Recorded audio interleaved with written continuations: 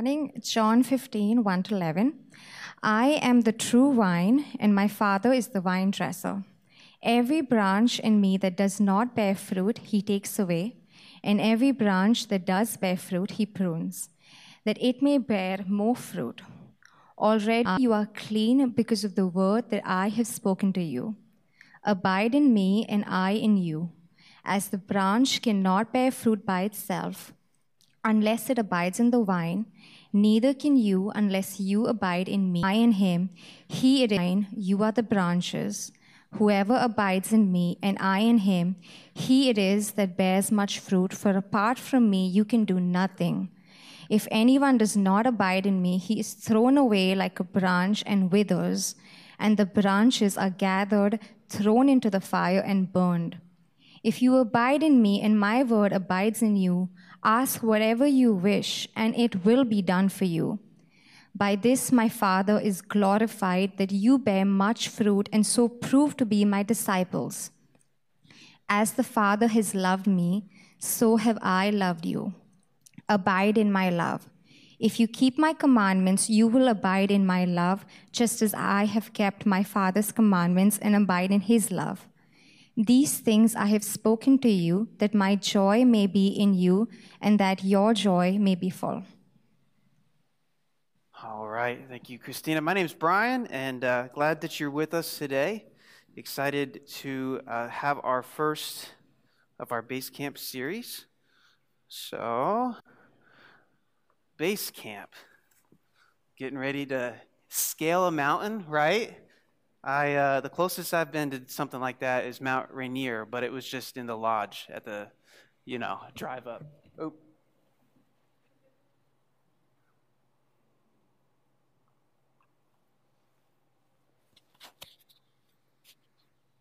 See if I can get.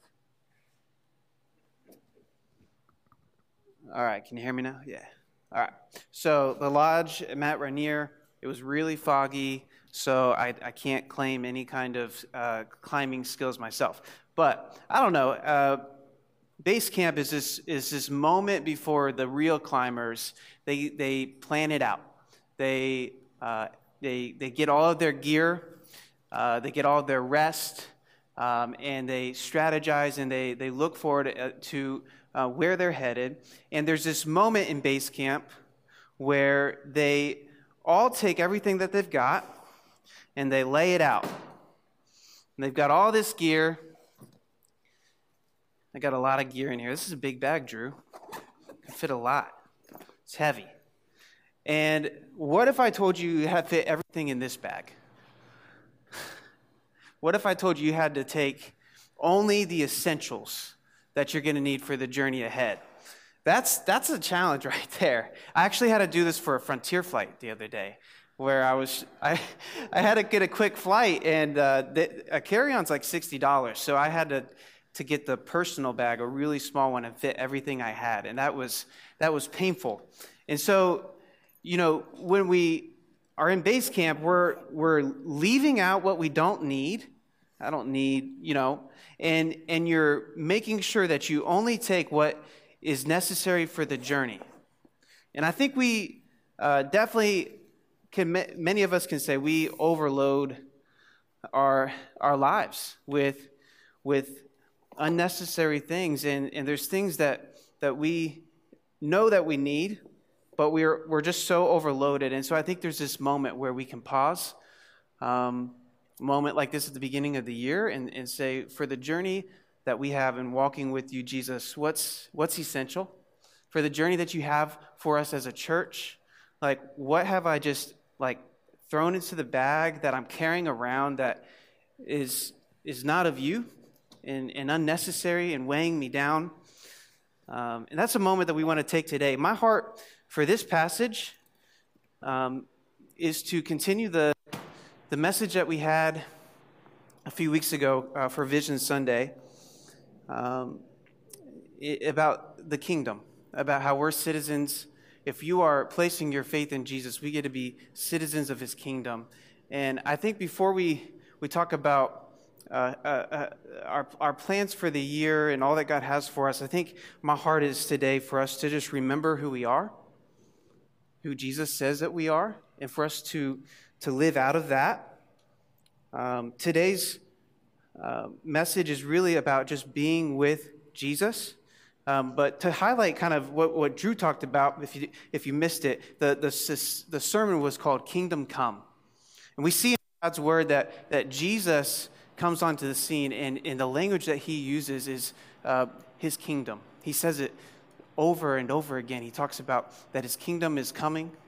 And as we look at who he is, we learn that he is the king. And we talk about how we long for God's kingdom, for all that God has for us to be experienced here on earth, that he longs for us to recognize that we get to be citizens of his kingdom, that he rules and reigns in our hearts, and that we get to represent his kingdom, and that here in Philadelphia, his kingdom would be made known, that Jesus prays for that his kingdom would come. And one thing that Drew said that stood out to me was, if you are a follower of Jesus, let's begin to think of ourselves as citizens of his kingdom. If you're a follower of Jesus, if we are citizens of the kingdom that don't have a relationship with the king, that doesn't make much sense. So we have this kingdom that we get to be part of by placing our faith in Jesus. And I think today what I want us to just really sit on is that Jesus wants to be close to us, that we get to be close to our king. And we're going to see that in the passage today. But first, I want to kind of show a video of who he is not. So enjoy the clip from Emperor's New Groove. Oh, cold-hearted. If you haven't seen the movie, not to spoil too much, but he doesn't end up destroying this guy's village. So no water slide in the place of that guy's house. But it struck me as I'm thinking about how different King Jesus is in the way that God has drawn near. I was also thinking of this image where you've got this throne where he's just distant from anyone in his kingdom, from all the citizens. The guy comes in the door, it's this huge door. He has to walk this huge distance to get just even close to the king. And then the king, he doesn't care about the citizens. He's out for his own power, out for his own gain. We actually see this in Scripture. In 1 Samuel 8, 10 through 18. So God's word, and the way that God began to be present in this world was through the children of Israel. And there was a point where instead of following God, they actually wanted to have a king. They cried out so that they could have a king and a ruler over them. And so this is what one of God's messengers tells him is going to happen if they have a human earthly king. And so it says in verse 10, "So Samuel told all the words of the Lord to the people who were asking for a king from him. 'Give us a king.'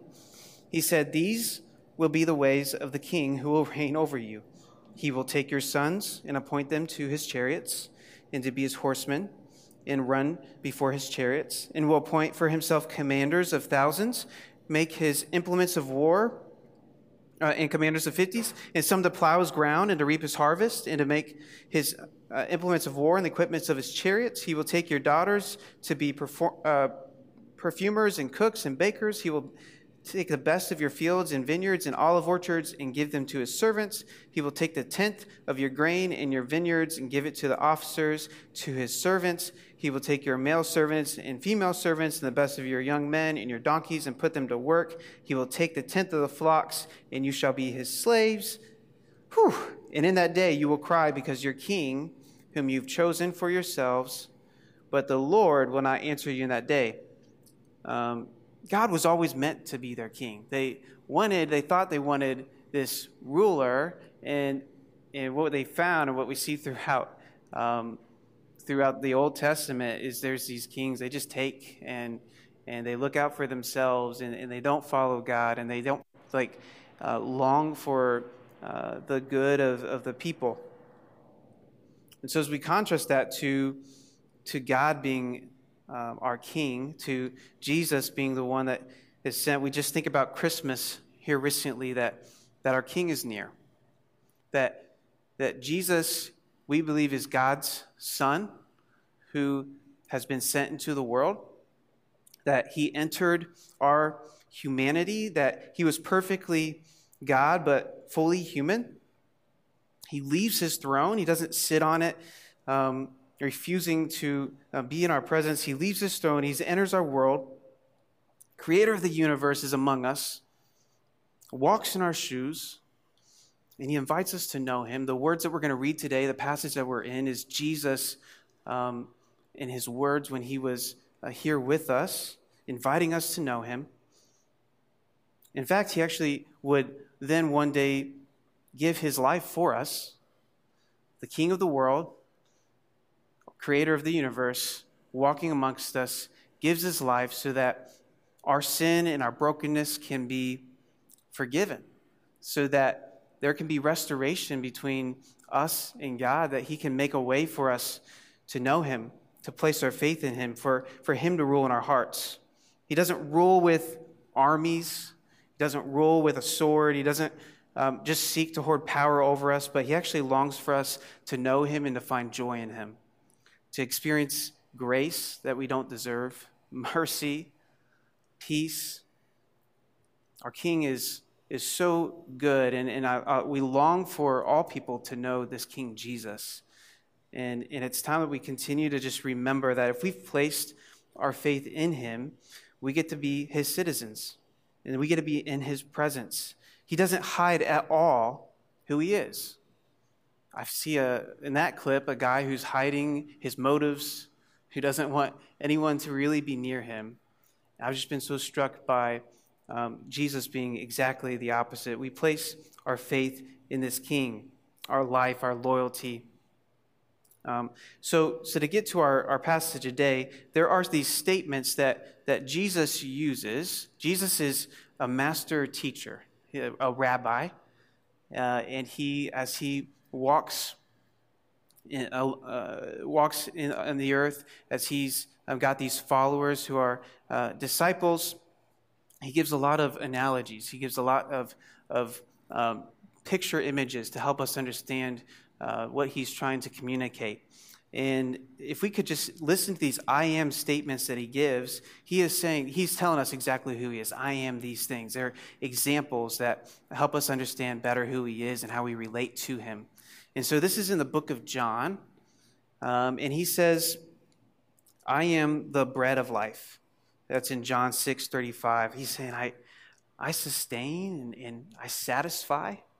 Like you can be fully satisfied in me. He says in 8:12, I am the light of the world.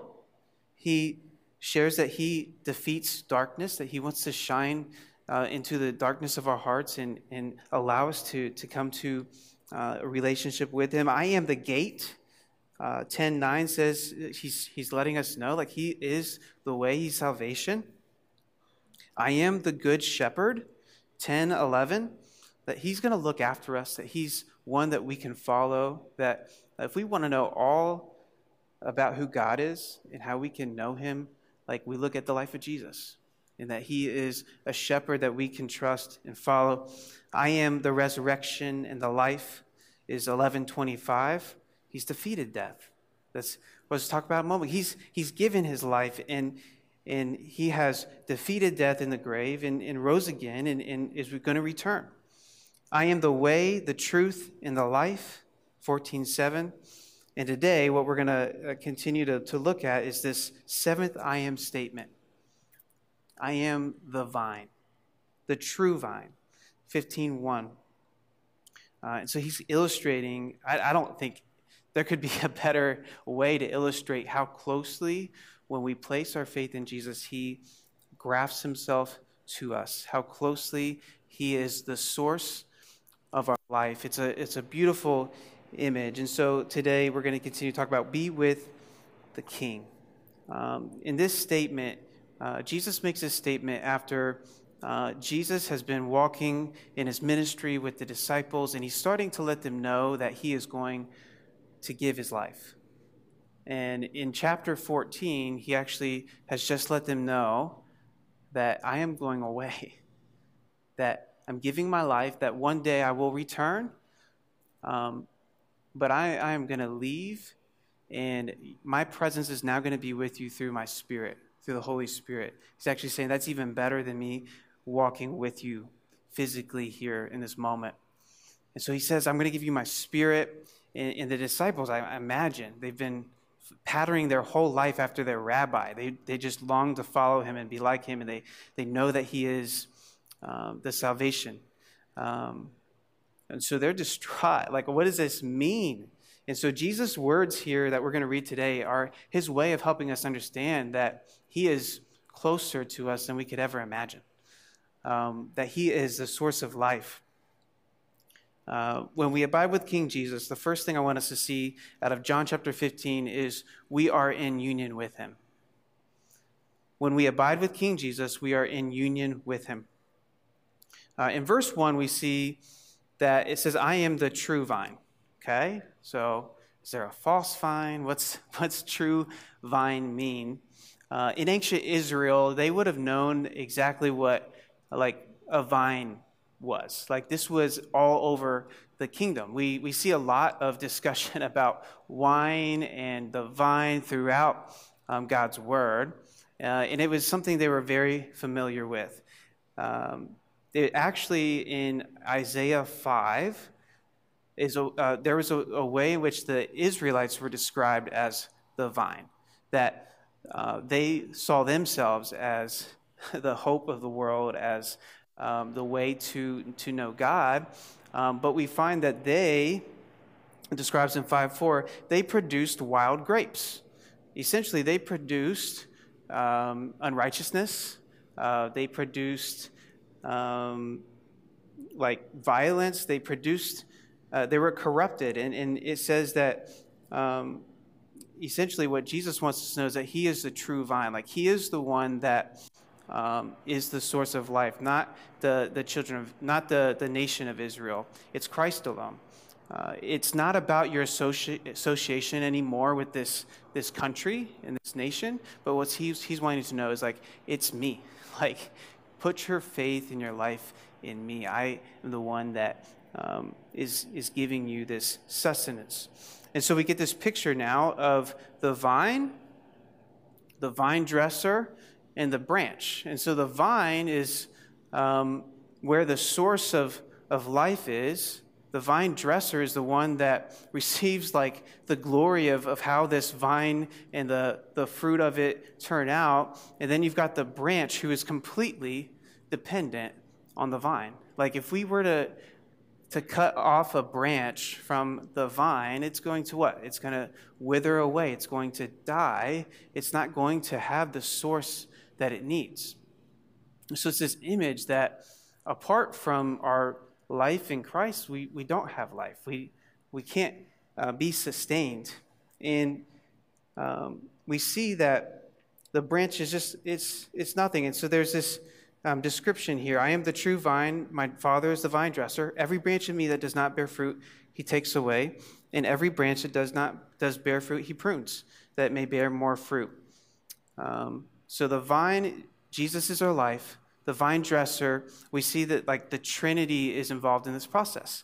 The Trinity is what we believe, God in three persons. We believe that God interacts with us in his three persons, that he's one but made up of three, and we see that in God the Father. He's the vine dresser. He's the one that longs for us to have fruit and receive the glory. He's the one that does the pruning. We see that the Holy Spirit is the one that produces in us this fruit that we find in our life in Jesus, and Jesus is the one that we find our salvation in our life in. And so we see that the way Jesus describes this for us, if you find your life in me, if you've connected to the vine through faith in Jesus, then you're going to bear fruit. And what this looks like is abiding. We actually see, if you were to highlight in chapter 15, all the times that the word abide, in Greek it says meno.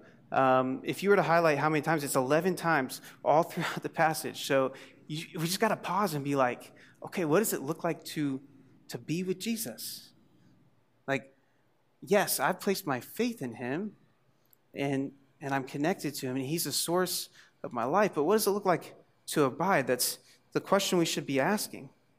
We see clearly that Christ is a shepherd, that there's this connection with him, that the rabbi and the disciple, like following Jesus is this connection to Christ alone. They wanted to be like him. They wanted to devote their ways to Jesus. There's the vine and the branches. God, he uses these examples all throughout Scripture. The head and the body, right? The head without the body is the body with, like, the members of the body would die without the head. The bride and the groom, the sheep and the shepherd. So I just want to pause there and just let us remember this, that Christ is the center of all we do. There's never a point that we don't need Jesus any less. Like, he is the one that we find all of our power from. We can't live on substitutes. All right, so how do we abide? That's the question. All of us are like, okay, I get that Jesus is the source of life. I'm ready to go. We've got the type A's in the room. They're just ready to draw out a plan. I pause this again here and say, note that abiding with Jesus is far less about what we can do and far more about what he's doing. I want us to remember that this morning, that it's far less about the things that we plan and strategize. Yes, there's this discipline and this participation and this abiding that we have in Jesus. But we got to remember today that he is good, and he's the one that is our source of life. And I think too many times we get too focused on what we're doing or what we're not doing. But first, the next thing I would say is when we abide with King Jesus, we are in communion with him. Verse 7 and 9, we see, if you abide in me and my words abide in you, ask whatever you wish, and it will be done for you. By this my Father is glorified, that you bear much fruit, so prove to be my disciples. As the Father has loved me, so have I have loved you. And so as the disciples are asking this as well, how do we be with Jesus if he's no longer here? I long that I could just sit in a chair across from Jesus and talk with him and just follow with him. But we know that he's not physically present. But if we believe what we're reading here, that Jesus is the source of our life through the Holy Spirit, he's with us every moment. In John 14:26, it says, but the Helper, the Holy Spirit, whom the Father will send in my name, he will teach you all things and bring to your remembrance all I have said to you. Peace I leave with you, my peace I give to you. So again, I think that's why chapter 14 brings the Holy Spirit into the conversation before we jump into the conversation about the vine. He's the one that allows us to be with Jesus, that supernaturally allows us to hear and know deeper who he is. And one of the primary ways the Holy Spirit draws us closer to Jesus is through the Word. Again, Jesus says over and over again, if you know my words, listen to my words. And as disciples, as followers, as citizens of his kingdom, we've got to continue to long to know his word. That's why we proclaim it from this moment every Sunday. And that's why we long to proclaim it together. Jesus longs for us to abide in his words. John 8:31-32 says, so Jesus said to the Jews who had believed him, if you abide in my word, you are my true disciples, and you will know the truth, and the truth will set you free. Hebrews 4:12, for the word of God is living and active, sharper than any two-edged sword, piercing to the division of soul and of spirit, of joints and of marrow, and discerning the thoughts and intentions of the heart. Man, I long that we this year continue to grow in knowing Jesus through his word. That's our hearts for you as pastors. We want to continue to grow in that together, that he continues to speak to us and shape us through his teachings. If you're looking for a place to start, if you've never read God's word, I recommend the Gospels. There's these 4 books in the New Testament, Matthew, Mark, Luke, and John, and it is God's what he's given us of the life of Jesus. And so we can read the words of Jesus and we can see exactly what he said and who he was and learn from that, and it shapes us. So I recommend starting there. God's word is an essential piece. Prayer is another thing that we see here. We see as in verse 8 or 7, if you abide in me and my words in you, ask whatever you wish. Like he's inviting us to speak with him always.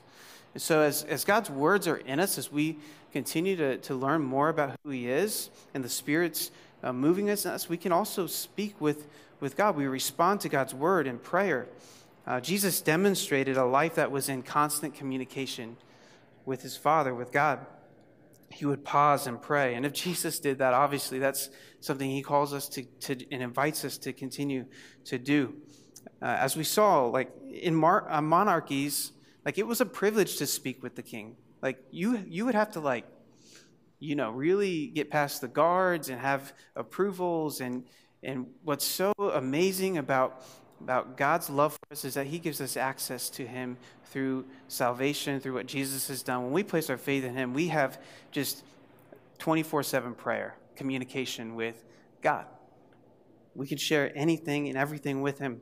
It says, pray. Jesus actually tells us, pray without ceasing. Charles Spurgeon says, prayer comes spontaneously from those who abide in Jesus.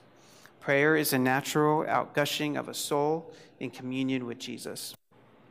Relationships, as we know, take a lot of work. They grow with communication. Me and my wife, we are constantly learning how to communicate together. And in the same way, God, we abide with him through engaging with his word, through talking with him in prayer. But it's such a beautiful way in which the Holy Spirit allows us to know our King. And so we kind of see that cycle here in verse 7. My words abide in you. Ask whatever you wish, and it will be given for you. And you're like, okay, ask whatever. It'll be given to you. What we see is God answers prayers. And he hears us, and he responds. And so there's this cycle and this engagement. And what I'm reading there is like, as we are shaped and we're close to Jesus and we're in his word and we're being moved by the Holy Spirit, we begin to pray in a way that is in line with who he is. And he begins to answer and respond and move. I hope that we can be confident about that. Another way I would say is silence and solitude. Like we see Jesus just pause on the journey to hear from God, to tune out the noise. In Scripture, he says, be still and know that I am God. Are we listening to his words in all the ways that he wants to speak to us? It's not about trying harder or having the perfect plan in any of these things, but we are able to engage with our King. The passage that has been so helpful for me lately, God's been putting on my heart, is Psalm 1. Psalm 1 gives this beautiful image of a tree. It says, blessed is the man that walketh not in the counsel of the ungodly, nor standeth in the way of sinners, nor sitteth in the seat of the scornful. But his delight is in the law of the Lord, and in his law does he meditate day and night. And this picture for me is just something we long for as we all grow in our walks with Jesus. I think I have one up here of a tree. Is that idea that the tree is rooted exactly where it needs to, like the source of water. It has everything it needs to grow and to produce fruit. In the same way, Jesus, using the illustration of the vine, saying, graft yourself to me, find your life in me, and I'm going to produce and move and give you everything that you need. And I think sometimes we don't pause long enough, be silent long enough to consider, what am I really rooted in right now? Where is my sustenance, that's a hard word, coming from? Where am I drawing and consuming for my life? And it's something we should pause often and consider, because Jesus longs to give us everything possible in him. And I just think some of us haven't looked up long enough from our phones. Like it's a struggle for me. Like we jump from screen to screen. We wake up in the morning to our alarm on our phone and begin engaging with all of this content and distraction. And I think we've got to remember that the enemy loves that. And he wants us to forget that your source is in me. I know I'm speaking some very basic things from God's word today, but we need to hear it. We need to be reminded he's our source. So I don't want to get caught up on giving you the perfect formula this morning. Like some do better listening to the word of God than reading. Some will read through the Bible in a year, and some go at a much slower pace.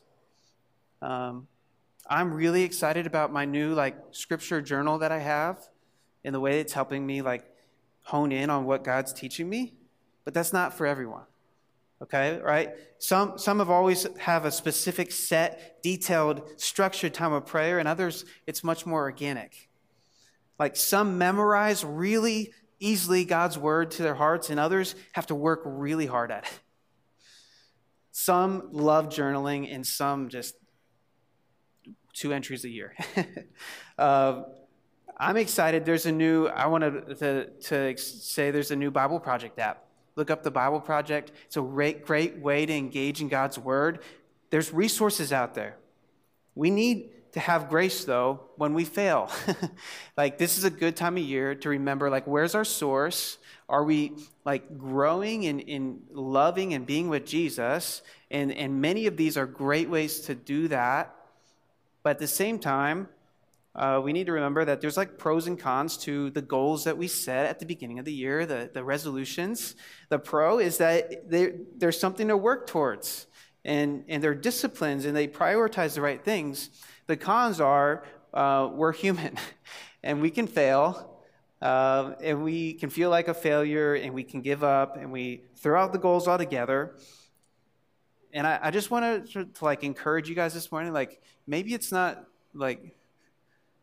maybe we just put too much value in the goals and forget that the whole purpose of it is to be with Jesus and to know him. And that should be what we're aiming for this year. But as we have those, may we encourage each other. And at our MC met this past week to encourage each other, how are we knowing Jesus, and how can we continue to encourage each other in that? And may we stop and consider this week. A good question is what am I consuming? And we're going to talk here in a second about the fruit. The fruit that comes out of us is from what we're rooting ourselves in. And so the next 4 kind of points we have are around what happens when we abide with Jesus, when we spend time with him, and when we engage with him, and we do find him as our source of life. He promises some things. I hope these are encouragements to us. First one is when we abide with King Jesus, we look more like him. I have in parentheses, he prunes us. Ouch.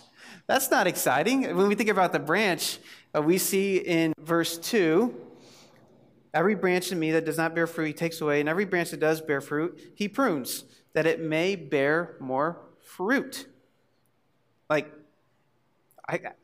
God works through pruning us, pierces us with the convicting words of his scripture. There's things that he speaks to us that are tough for us to hear, but we need to. That's growth. That's being with Jesus. That's hearing what he's showing us. He removes some precious things from our life that have become an idol. He does that. He reveals those things to us. He might use the words of someone else this week to speak to us about our blind spots. And we don't love that in the moment, but can we remember, if we're with Jesus, he is continuing to prune us and to convict us and to cleanse us. He cuts away the dead spots of our life. He is a master at this. Many of us pray for more fruit, but we don't like the pruning process. So I just want to encourage us, he doesn't give up on us like we give up on ourselves. I love this quote from Matt Carter. It says, God's commitment to your fruit bearing is greater than your commitment to comfort. the difficulty you are going through may be God's kindness. God is ruthlessly determined to shape you into something much better and more beautiful than you are right now. Man, I pray that we grow in recognizing the ways that God desires to shape us and that we respond with obedience. It says in Hebrews 12:1, it's like a father that's loving his children.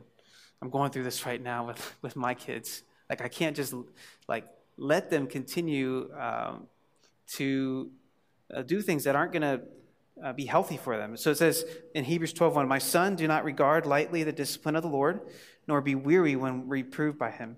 For the Lord disciplines the one he loves, and chastises every son whom he receives. It is for discipline that you have to endure. God is treating you as sons. For the moment, all discipline seems painful rather than pleasant, but later it yields the peaceful fruit of righteousness to those who have been trained by it." And in Galatians 5:20, "I've been crucified with Christ.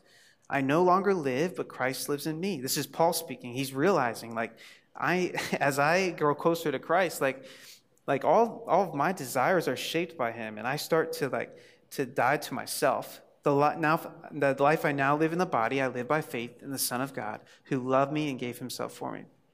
So that's the first thing there we see. As we grow closer to Jesus, as we abide with our King, he is good to not leave us where we are and to shape us. He prunes us. The next point is when we abide with King Jesus, we bear fruit. That's the grapes of the vine.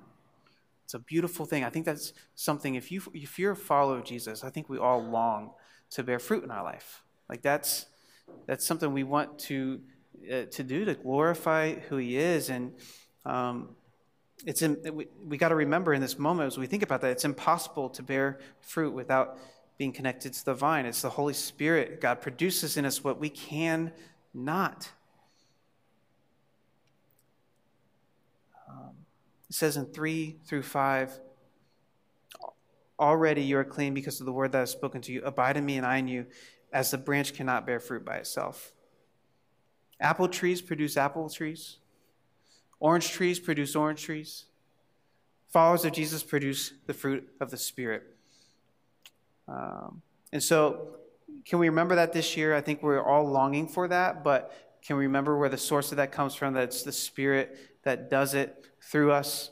That's through our time with him and our abiding with him. The fruit can look so many ways. The fruit of the Spirit in Galatians 5:22-23, we start to have the character of King Jesus: love and joy and peace and patience and kindness and goodness. The fruit could be people coming to know the King. That through our life, through our reflection of him, people come to know the King. That we start to see that he's giving us more holiness and obedience in our life. So the fruit that God produces outlasts man-made efforts. So quit trying to do this on our own. And he gives us fruit that reproduces and remains. The next one would be, when we abide with King Jesus, we lovingly obey. Please hear this. Citizens who abide with King Jesus do the work of the kingdom. Citizens who do abide with Jesus do the work of the kingdom. I think we got to remember that, I put this here in this message at this point because, and I think it's in this passage where it is because we're so good at activity and thinking that the things we do earn the love that we receive or the identity that we have. And I think especially in a young church like this where we've got a longing for people to know Jesus in this community, and we're trying to engage, and there's a lot of things that we're excited about ahead. We don't do the work that is of the kingdom and proclaim Jesus because we're trying to earn anything or to have a lot of activity, but it's because we know Jesus. And out of that, we desire to be obedient. We desire to do the work of his kingdom. I think we get it so backwards. It's like me coming up to Caleb and saying, "Hey, man, who are you?" And we're talking and introducing. And I think the first question we always ask each other is, "What do you do?" I think that reveals to us how we think. "What do you do, Caleb?" And he's going to explain to me, the awesome job that he has at the greenery and all of that. But it would be awkward if I was like, hey, Caleb. And he was like, instead I said, who are you? I don't know if he would know how to respond. Who are you? Well, I'm a child of the King. I'm a citizen of the kingdom. I follow Jesus. I'm incredibly blessed, far more than I ever could be.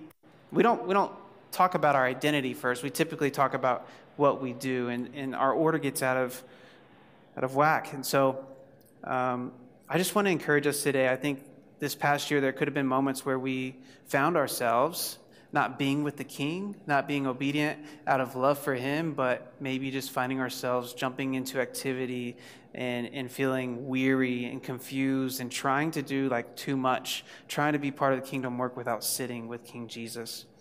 Notice what he says in 15 through 17. He says, "No longer do I call you servants, for the servants do not know what his master is doing, but I have called you friends. For all that I've heard from my Father, I have made known to you." What he's saying here, friends, there is the word that was used to describe friends of the King, the inner circle of the King.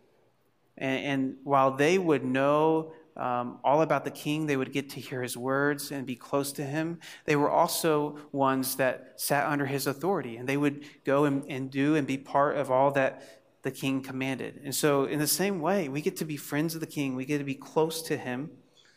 And he calls us to love others, which you see in 12 through 17. He calls us, if we're citizens of the kingdom, to talk about the King. But we get to do that because we get to sit with him. We get to be close to him. We get to find life with him. I think we struggle with evangelism at times, with proclaiming who King Jesus is, because we're too worried about perfectly describing who he is. We're too worried about our explanation. And I think if we would just continue to live out of, like, I get to be with King Jesus, I know him, I'm listening to his words, like, just like we would describe anything we love, it starts to come out. It might not land for someone the first time, but man, if we could talk about Jesus because we love him, that's so powerful. It's genuine. It's like Anna, my wife. Like, I don't have any problem getting her to talk about Disney World. We're going next month. She's excited. She loves it. And so she talks about it. And I just long for us as we continue to represent the kingdom this year, may we do this out of how greatly we've been loved by Jesus, by our time with him. And out of that, like, he's going to use our words, and it's going to overflow out of our hearts. So in the same way, as we sit with King Jesus, we also want to proclaim him to one another. I'm excited about this, continuing to grow. Bonhoeffer says in one of his books, it says, "But God has put this word into the mouth of men in order that it may be communicated to other men. When one person is struck by the word, he speaks it to others. God has willed that we should seek and find his living word in the witness of a brother, in the mouth of a man. Therefore, the Christian needs another Christian who speaks God's word to him." And I'll skip down to the end. It says, "He needs his brother solely because of Jesus Christ. The Christ in his own heart is weaker than the Christ in the word of his brother. His own heart is uncertain, his brother's is sure." There's been so many moments this year where a brother in this room has spoken Jesus to me, the truth of who he is, because they've sat with the King that week, and it just filled me and reminded me of who he is. And I just want to encourage that that's a fruit, a benefit when we abide with King Jesus.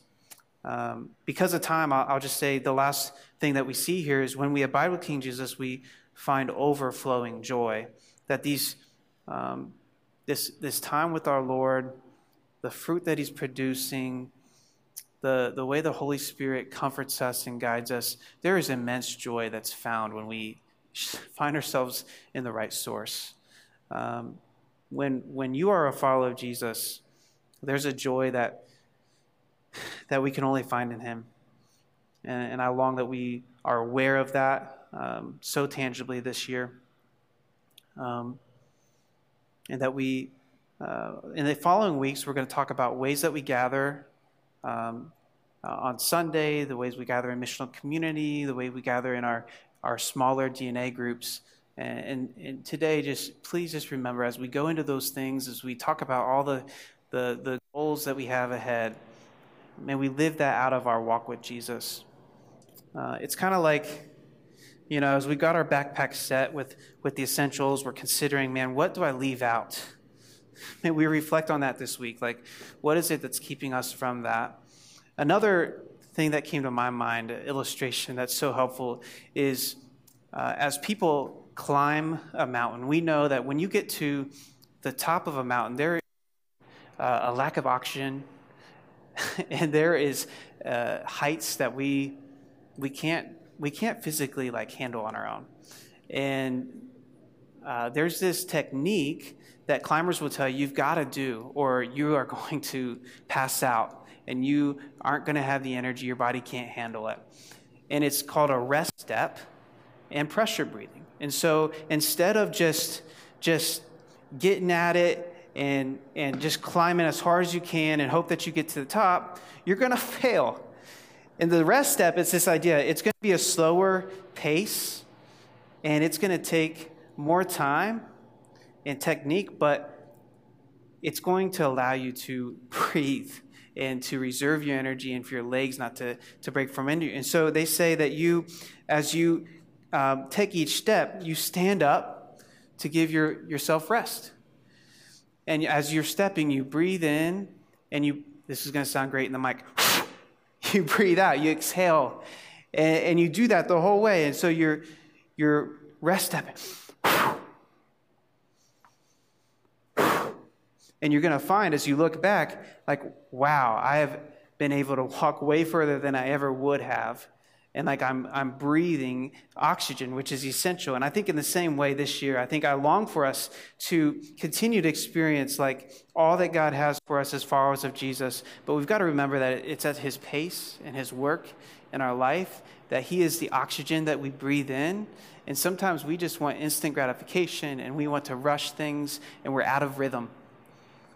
May we step forward with King Jesus, with being with him this year.